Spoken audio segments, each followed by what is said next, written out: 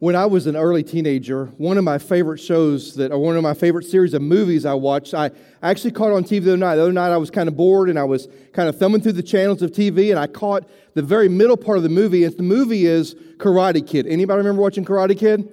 Yeah, it was a great movie, wasn't it? And I'm not talking about the new Karate Kid for some young bucks in the room. I'm talking about those that had help me out there, Elijah. Thank you, Mr. Miyagi. I went brain dead from Mr. Miyagi and Daniel's son. And the thing I love about it is there was a point in that first movie where Daniel's son has gotten so tired of sanding the floor, waxing the cars, painting the fence. He just had it with Mr. Miyagi. He's done with him. And then you remember the moment when Mr. Miyagi calls him in and they have that moment where he's like, show me, sand the floor. And he's like, and he's like, no. And he's teaching him exactly the moves he makes. And miraculously, within like 45 seconds, he's become a karate expert, right? And the thing about that is, if you remember in the middle of that clip, when Danielson's showing basically apathy for what he's taught him, he says, focus. And then in the second movie, when Danielson is in Okinawa with Mr. Miyagi, there's a moment where he's about to break the ice. There's like 4 panels of ice, and he's like, the way to do it is a certain way, and then he's challenged on it, but four things of ice isn't enough, so they add, and there's 6 total, and Mr. Miyagi goes, you can do this, and he said, how do I do it, Mr. Miyagi? He said, what will you be doing while I do it? And Mr. Miyagi goes, I'm going to be praying, but here's what you need to do. You need to focus. And as I caught that clip a few nights ago, I just began to think about, is it truthfully, maybe the thing is this, is that maintaining focus is something we need to do in so many different areas of life, isn't it? I remember when I was in high school and I lifted weights and I loved lifting weights. I mean, I was the guy that when I played football my sophomore year, we had a universal machine. Do you remember what a universal machine is? They were terrible. There's like 8 stations on them. And my head football coach, it was one of those moments every day it was the same. Go in and do the circuit while he had Eagles blasting on his 8-track player. I mean, it was this terrible thing. But then my junior year, we get a whole nother set of coaches in and they introduced us to something I never thought about before. And it was this major concept of free weights. And they would teach us how to lift these weights. But for these coaches, it wasn't just about technique. It was about focus. So when you're doing the squat rack and you put the bar on your neck, he would tell you to drive your elbows forward. But as you begin to squat down to do the lift, instead of looking down, you pick a focal point and you stay focused on it, and then you do the lift. Because if you put your eyes on the ground, now you're susceptible to injury. Same thing's true when you're doing bench press. There are many people who bench press, and when they get stuck at one point, they'll look at their arm as if looking at their arm miraculously is going to help them get the arm up. And he's like, no, you got to focus on a focal point and drive your energy there. So even weightlifting was about focus. I remember when Sonia was pregnant with James, our oldest, we dared to go to Lamaze class. Anybody done Lamaze class with your wife? Yeah, don't waste your time. We almost got kicked out of Lamaze class. I don't know how that's possible. I'm sure it was mostly Sonia's fault, but as they began to talk about the birthing process, it was Sonia and I and our best friends who were both pregnant at the same time. They had their daughter like a month before James was born, and literally we were laughing so hard when the class was over. They said, look, if you're going to act like that, you can't come back to this anymore. So we almost got kicked out. But the only thing I remember in Lamaze class was them telling Sonia that when you're beginning that birthing process, to find a focal point. What about if you have a relationship or in marriage? Isn't one of the things that we need to make those things work is putting focus and energy into them? My point is this, is that so much of life is about maintaining focus. And I really believe for us as believers, as exiles in this world, as exiles, as strangers, as aliens in this world, one thing that we're going to need to be the kind of exiles that God wants us to be, we need to be focused on what the Lord would have for us. And I really believe that is the heartbeat of what Peter is going to try to communicate to these believers in the passage that we're going to see in this moment. I mean, I believe Peter's trying to drive this notion to them that if you're going to be the exiles God wants you to be, you have to stay focused.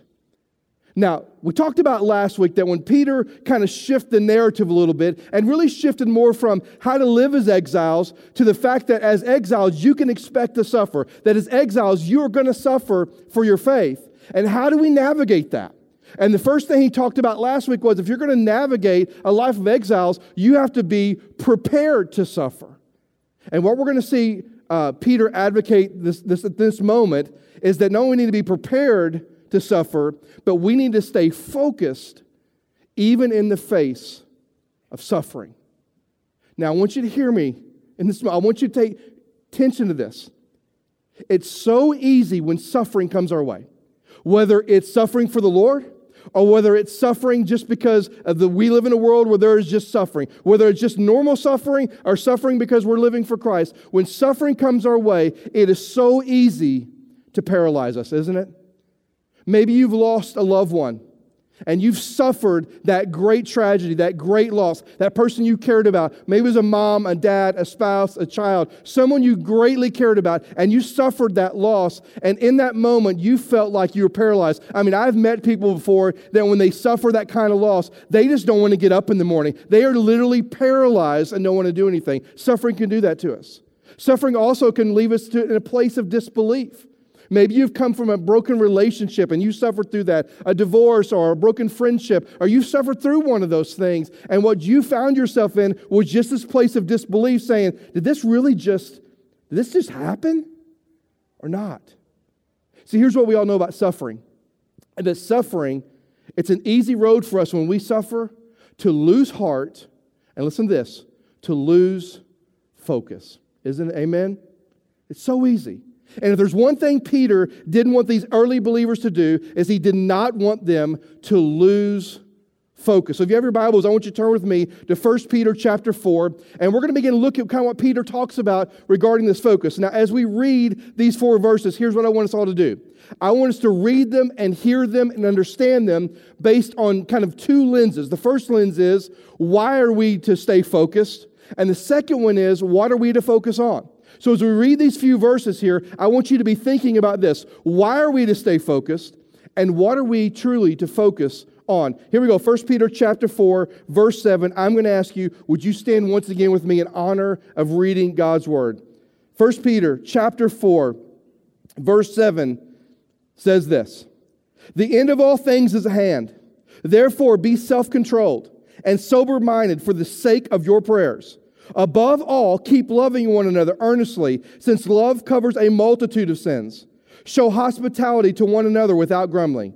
As each has received a gift, use it to serve one another as good stewards of God's varied grace. Whoever speaks is one who speaks oracles of God. Whoever serves is one who serves by the strength that God supplies, in order that in everything God may be glorified through Jesus Christ. To Him be glory and dominion forever and ever. Amen. May God bless the reading of His word. You may be seated. Now, as we look at this passage, there's those 2 things I want us to think about. The first one is this. Why are we to stay focused? Why is it in the middle of suffering, in the middle of those moments, whether it's suffering for the Lord or just suffering, why in those moments is important for us to stay focused? Well, Peter tells us in verse 7, the very first part, he says this, the end of all things is at hand. Now think about this. These early believers, he's encouraging them and he's kind of driving down this idea of keeping your focus. Yeah, he's talked about being prepared, but now it's all about staying focused on the mission, staying focused on the task, staying focused in your walk with Christ. And he tells them why they are to stay focused. Because the end of all things is at hand. Here's what it means. The end is coming soon. Now I know for many of us, we read this and go, okay, wait a minute, Doug. This was written in almost 2,000 years ago. And the end has not come yet, right? Or we wouldn't be here, amen? We wouldn't be here. So why is he saying that? Well, listen, when you read the letters of Peter and you read the letters of Paul, when you read those things, here's what you have to understand. They wrote and they lived with an urgency that at any moment Jesus could come again.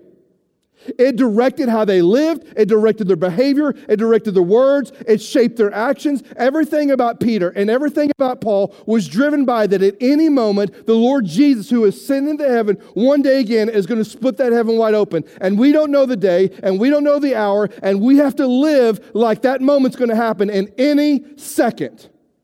And that's the urgency with which Peter wanted these early believers to live. Why do you need to stay focused here? Because the end's coming soon. You don't know when it is, but it's coming. And it can happen at any moment.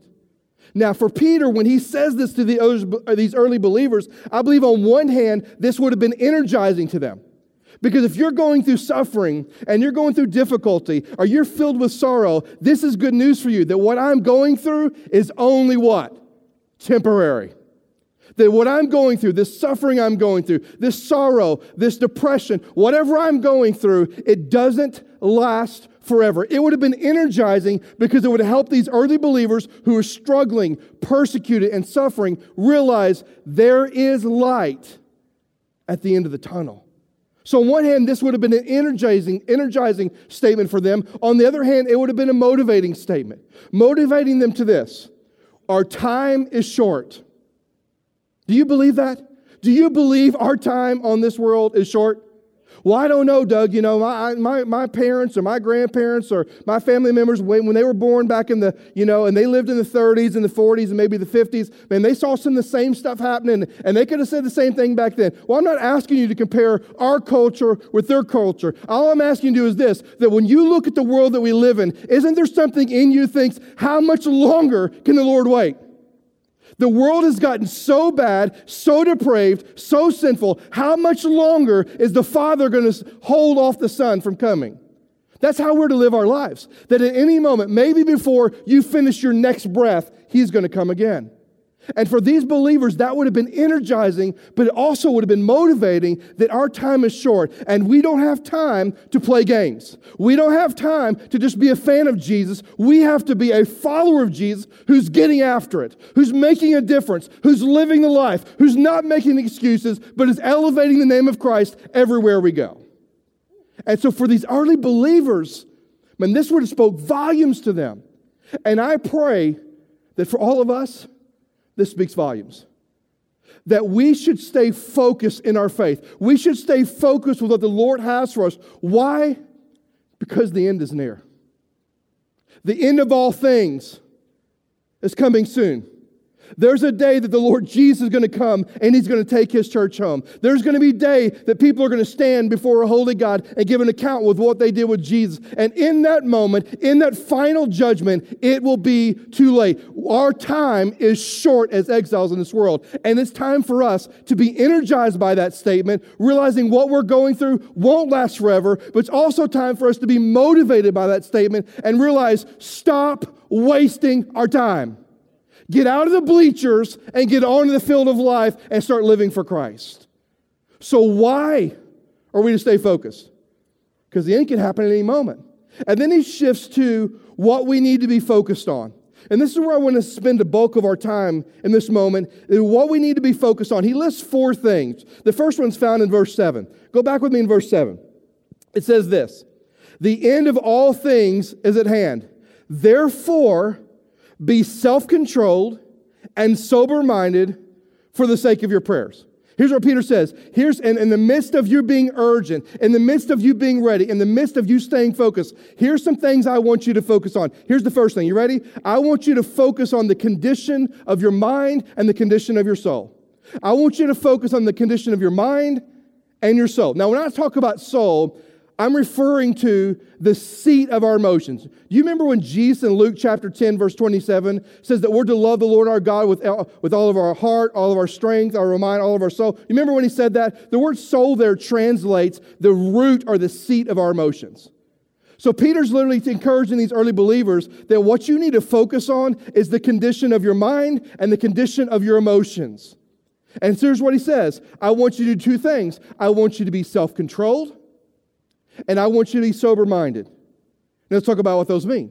Self-controlled also could be translated, maybe in some of your translations, sound judgment or level-headed. But he says, I want you to be self-controlled. Now here's what that means. That means that our actions and our decisions and our attitudes should not be driven by our emotions and our passions. Now did you hear that? He's saying that I don't want your passions and your emotions to drive your decisions, to drive your behavior, to drive your actions. Now, we've all done that, though, haven't we? You know, I remember as a kid, and mainly it was toward my sister, not me as much, because she was way worse a kid than I was, and I know she's watching, so I'm sorry about that, Donna, but it's just true. No, it's really not. I was bad, too. But I remember my dad would used to say this. He would say, if you don't straighten up, I'm going to knock you in the next week. Anybody ever heard that one? And I thought, Dad, that is so violent. And then I had teenagers. and I got it, right?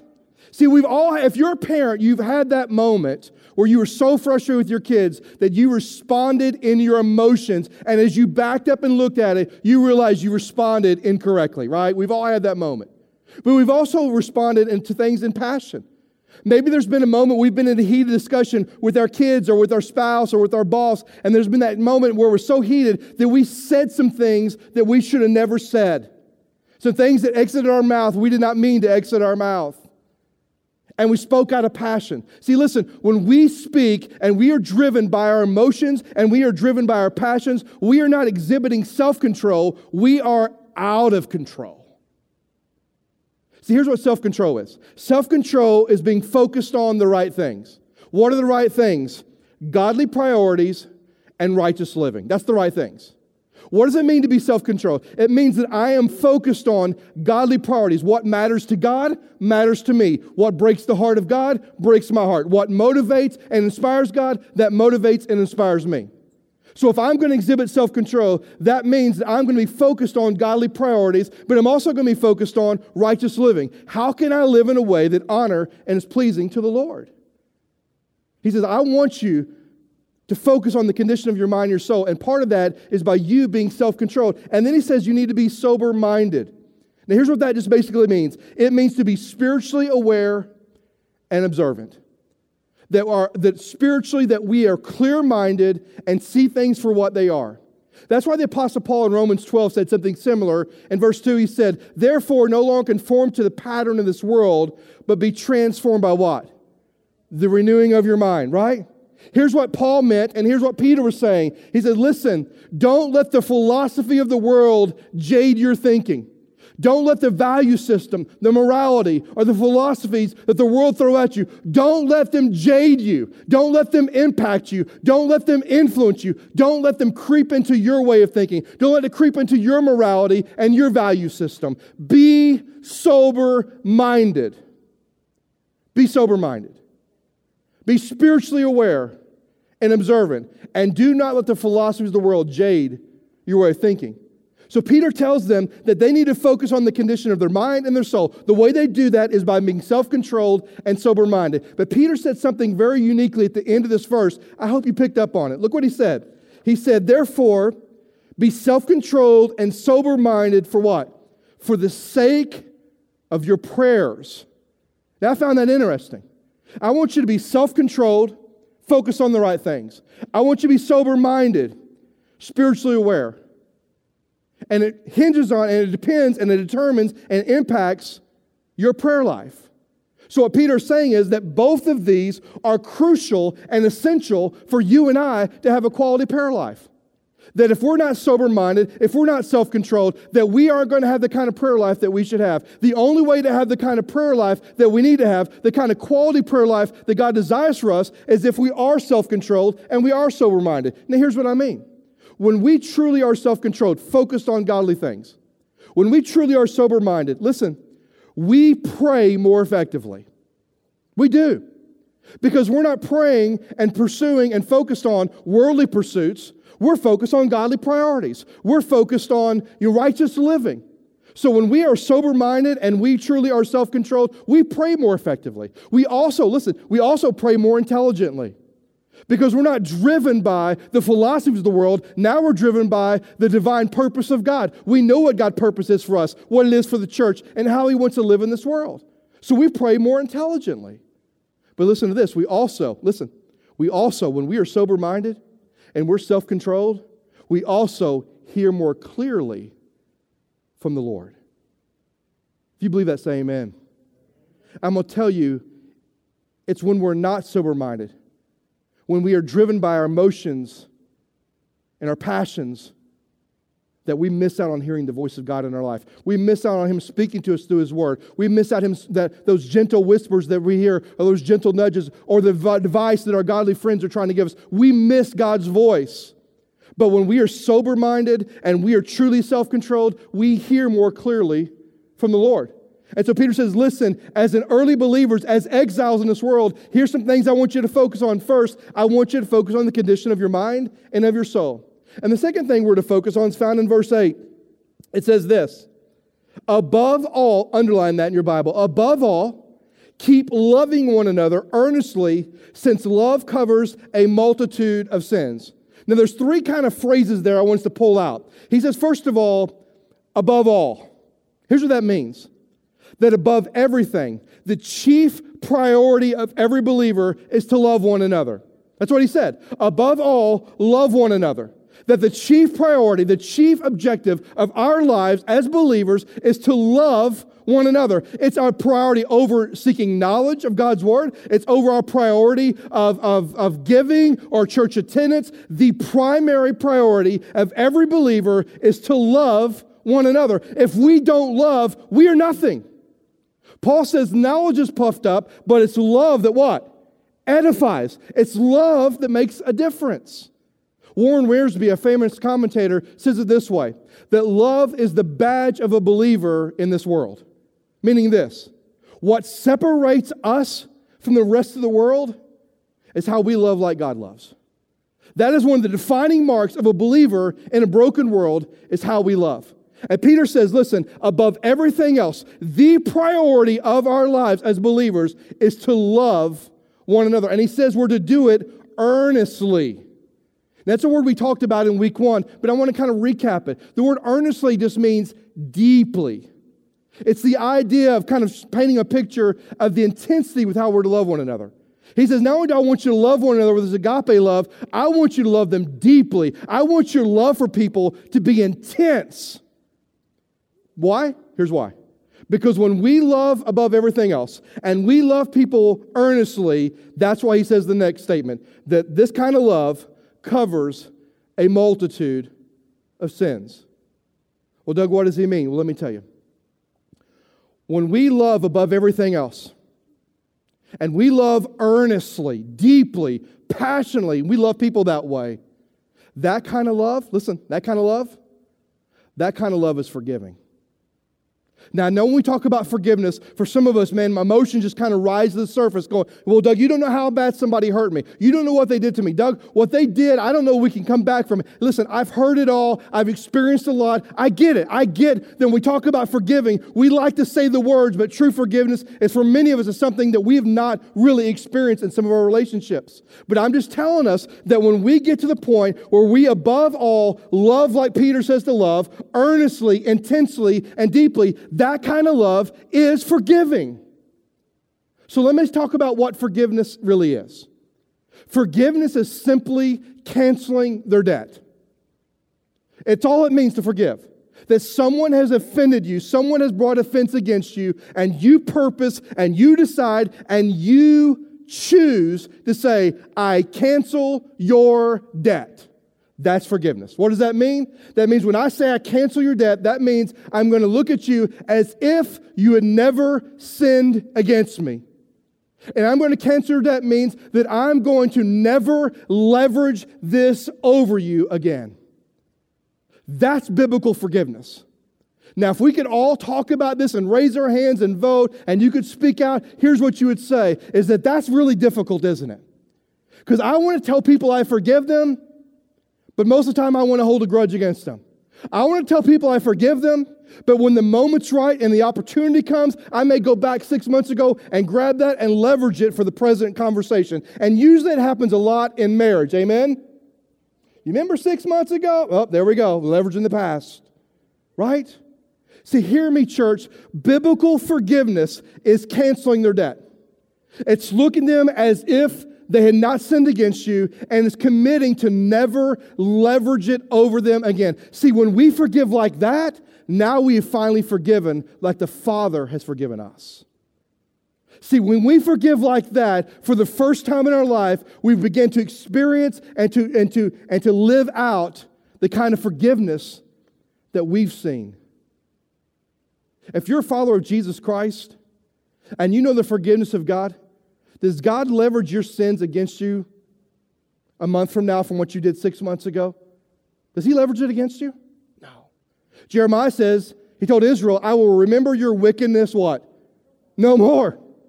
That our sins are as far as the east and the west, to the west, which is unmeasurable. And so when we truly forgive this way, By canceling their debt, we are finally forgiving people the way that we too have been forgiven. But let me tell you what forgiveness is not. Please hear me. This is maybe more important than what forgiveness is. Here's what forgiveness is not. Forgiveness is not forgetting. How many of you were ever told as a kid, forgive and forget? Anybody? Anybody? Come on, anybody? Okay, that's wrong. How many of you forgot? I still remember how my brother and my sister or my friends hurt me when I was, I still remember those stories. Forgiveness is not forgetting. The only one who has the ability, the supernatural ability to remember wickedness no more is the Father himself. He's the only one, not us. So forgiveness doesn't mean you forget.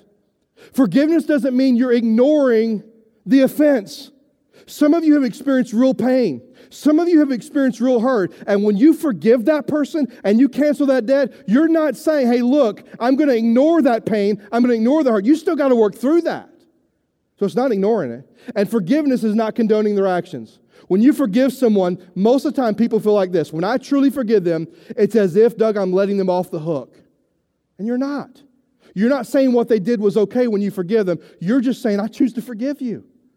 See, what Peter says is when we love earnestly, that love will lead us down a path of forgiveness because that love will cover a multitude of sins. Here's something I want you to write down. It's not on the screen, but something I want you to write down that I believe kind of encapsulates what I'm talking about.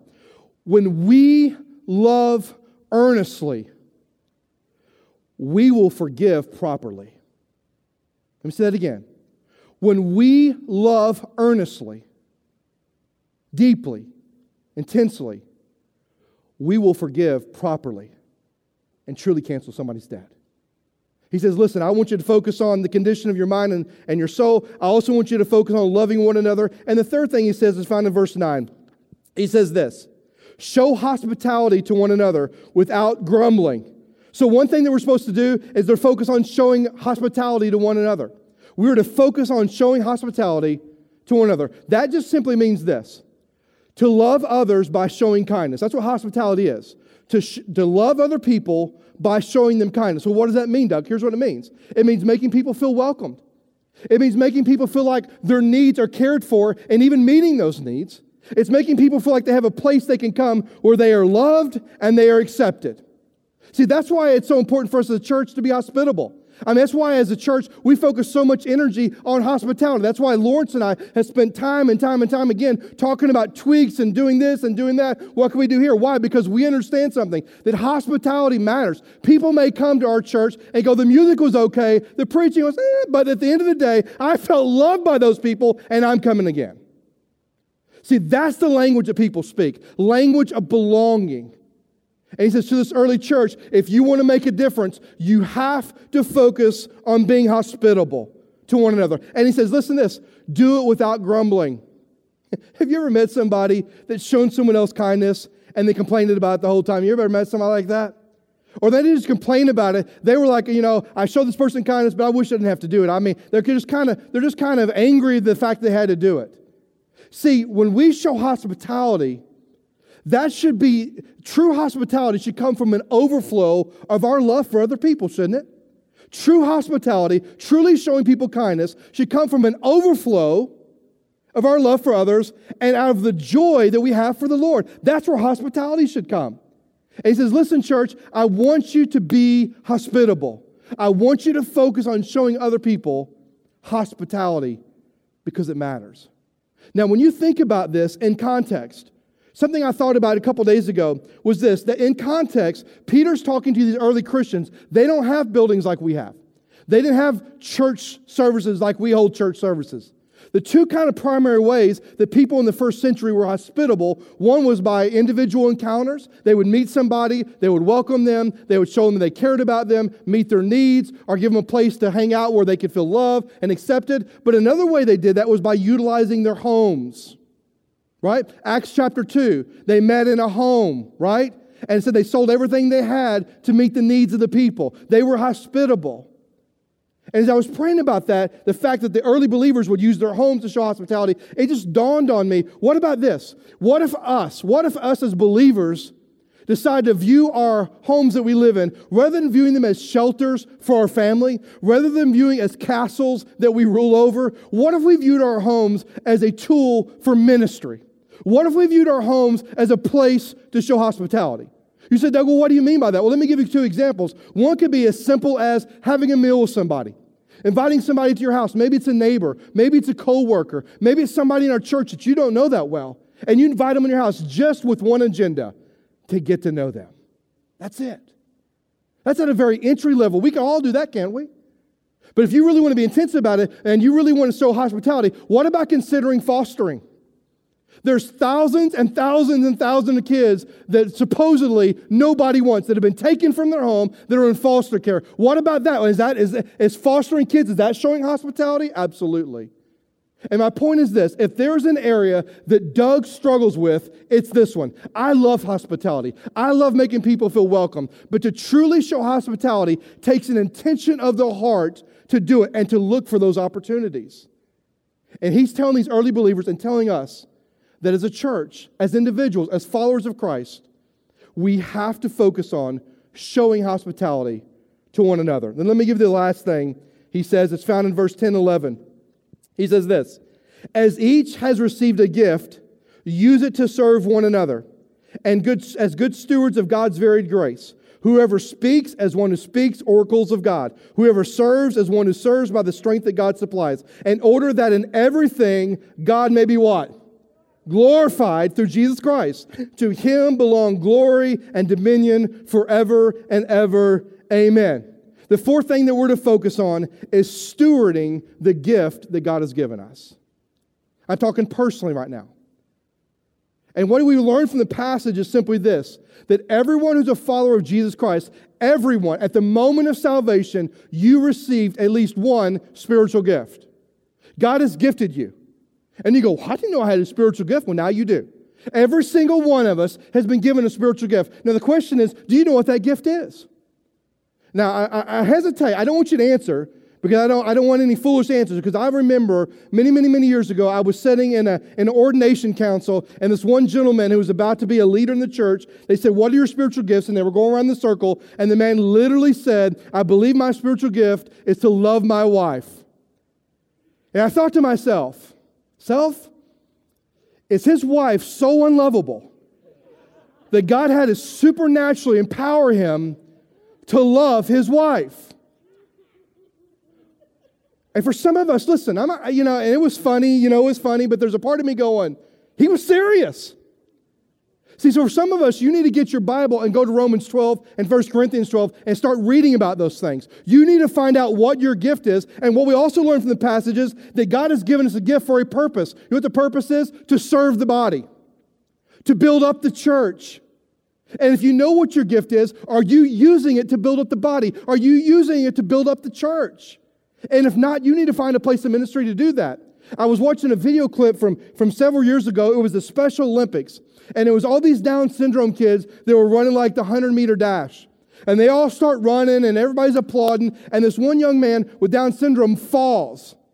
And you could hear the crowd just kind of sigh in that moment. And all the kids are running, stop, see this other competitor who's fallen, and guess what they do? Do they keep running to the finish line? No. They all turn around, come back, and help this kid up, and they all finish the race together. And I thought, that's the church. That's the church. We've all been given a gift, and we got people all along the way in the race of life with us, and part of our gifts is to build the body up, to pick people up, and to move them along in their faith in Christ. So when we look at this passage, what we learn is why we're to stay focused. The end is coming. It is near. But we also learn what we are to focus on. And I think it's so important for us to ask ourselves this question tonight, to ask ourselves this question in this moment. Which one of these 4 areas are we struggling? Which one of these 4 areas are we wrestling with? And will we be honest and just confess that to the Lord and make a commitment to make a change? Maybe you struggle with focusing on the condition of your mind, your soul. You look at your life, and your life is 100% driven by emotions and by your passions, and you have been jaded by the philosophy of the world. And maybe you just need to say, Lord, would you give me the strength to not be focused on those things, but give me the strength to focus on the right things, godly priorities, focus on righteous living. Help me clear my mind. Help me be sober-minded. Would you just ask God to help you with that? Maybe you struggle with loving one another. You say you love other people. When we talked about forgiveness, you just realized how much you've not demonstrated that love to somebody else. And maybe you need to ask God to help you with that. Or maybe you need to ask God to help you with showing hospitality. I said a while ago, this is an area I struggle. Not because I don't want to be hospitable, but to truly show hospitality takes an intentionality of the heart, an intentionality that oftentimes I don't give.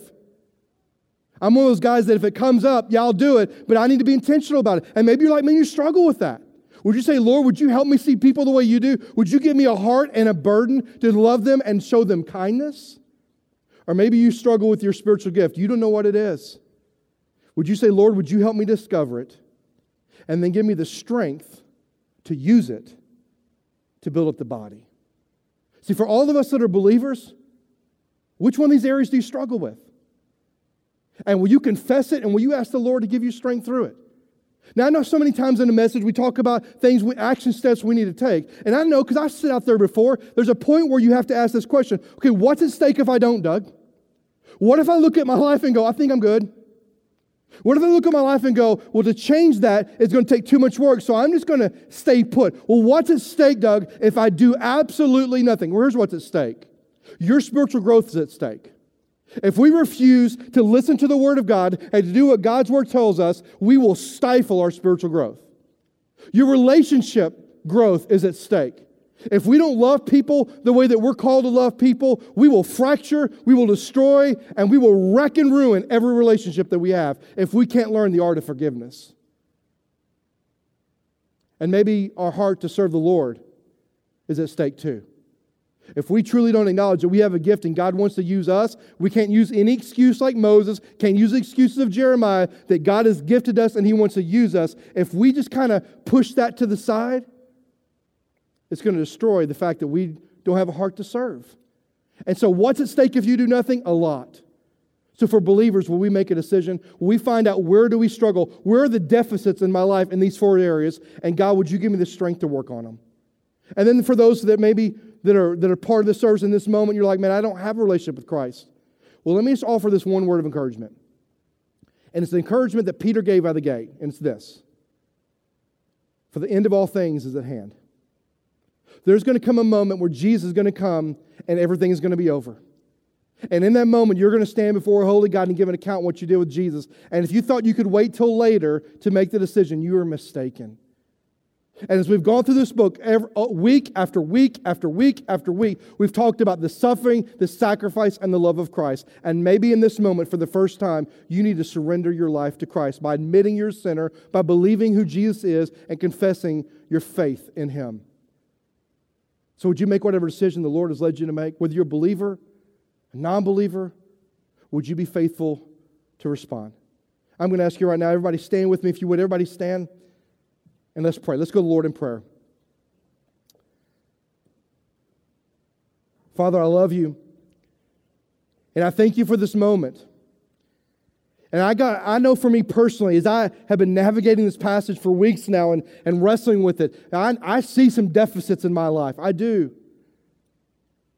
And God, I feel the challenge that you've put before us today. That as believers, we need to look and go, where are we deficit? Where are we struggling? And then make a difference. Decide to make a commitment to change those things. To ask your Holy Spirit to give us the strength to make a difference in those areas. Lord, if we're going to be the exiles you want us to be, we have got to start living with urgency. And we've got to start focusing on the right things. Peter tells us what we need to focus on, Lord. And in this moment, may we shift our attention to those things. May we shift our attention to the condition of our mind and our soul. May we shift our condition, or may we shift that our mindset and our thoughts and our attention to our love for one another. May we shift our mindset, Lord, to what it means to show hospitality. And may we shift our mindset, Lord, to what it means to truly steward the gift that you've given us. And I pray as believers, you would convict us, and that we would exit this time together changed by your Holy Spirit. And God, I pray for that person that doesn't know you. I pray that they would be reminded in this very moment that the end is near. We don't know when that's going to happen. But when they stand before you, how will they defend their life? What will they say they did with Jesus? And Lord, I pray in this moment that somebody would surrender life to Him. God, help us tonight. We need you. Help us to be faithful to respond as you lead us. For it's in your precious Son's name we pray. Amen and amen.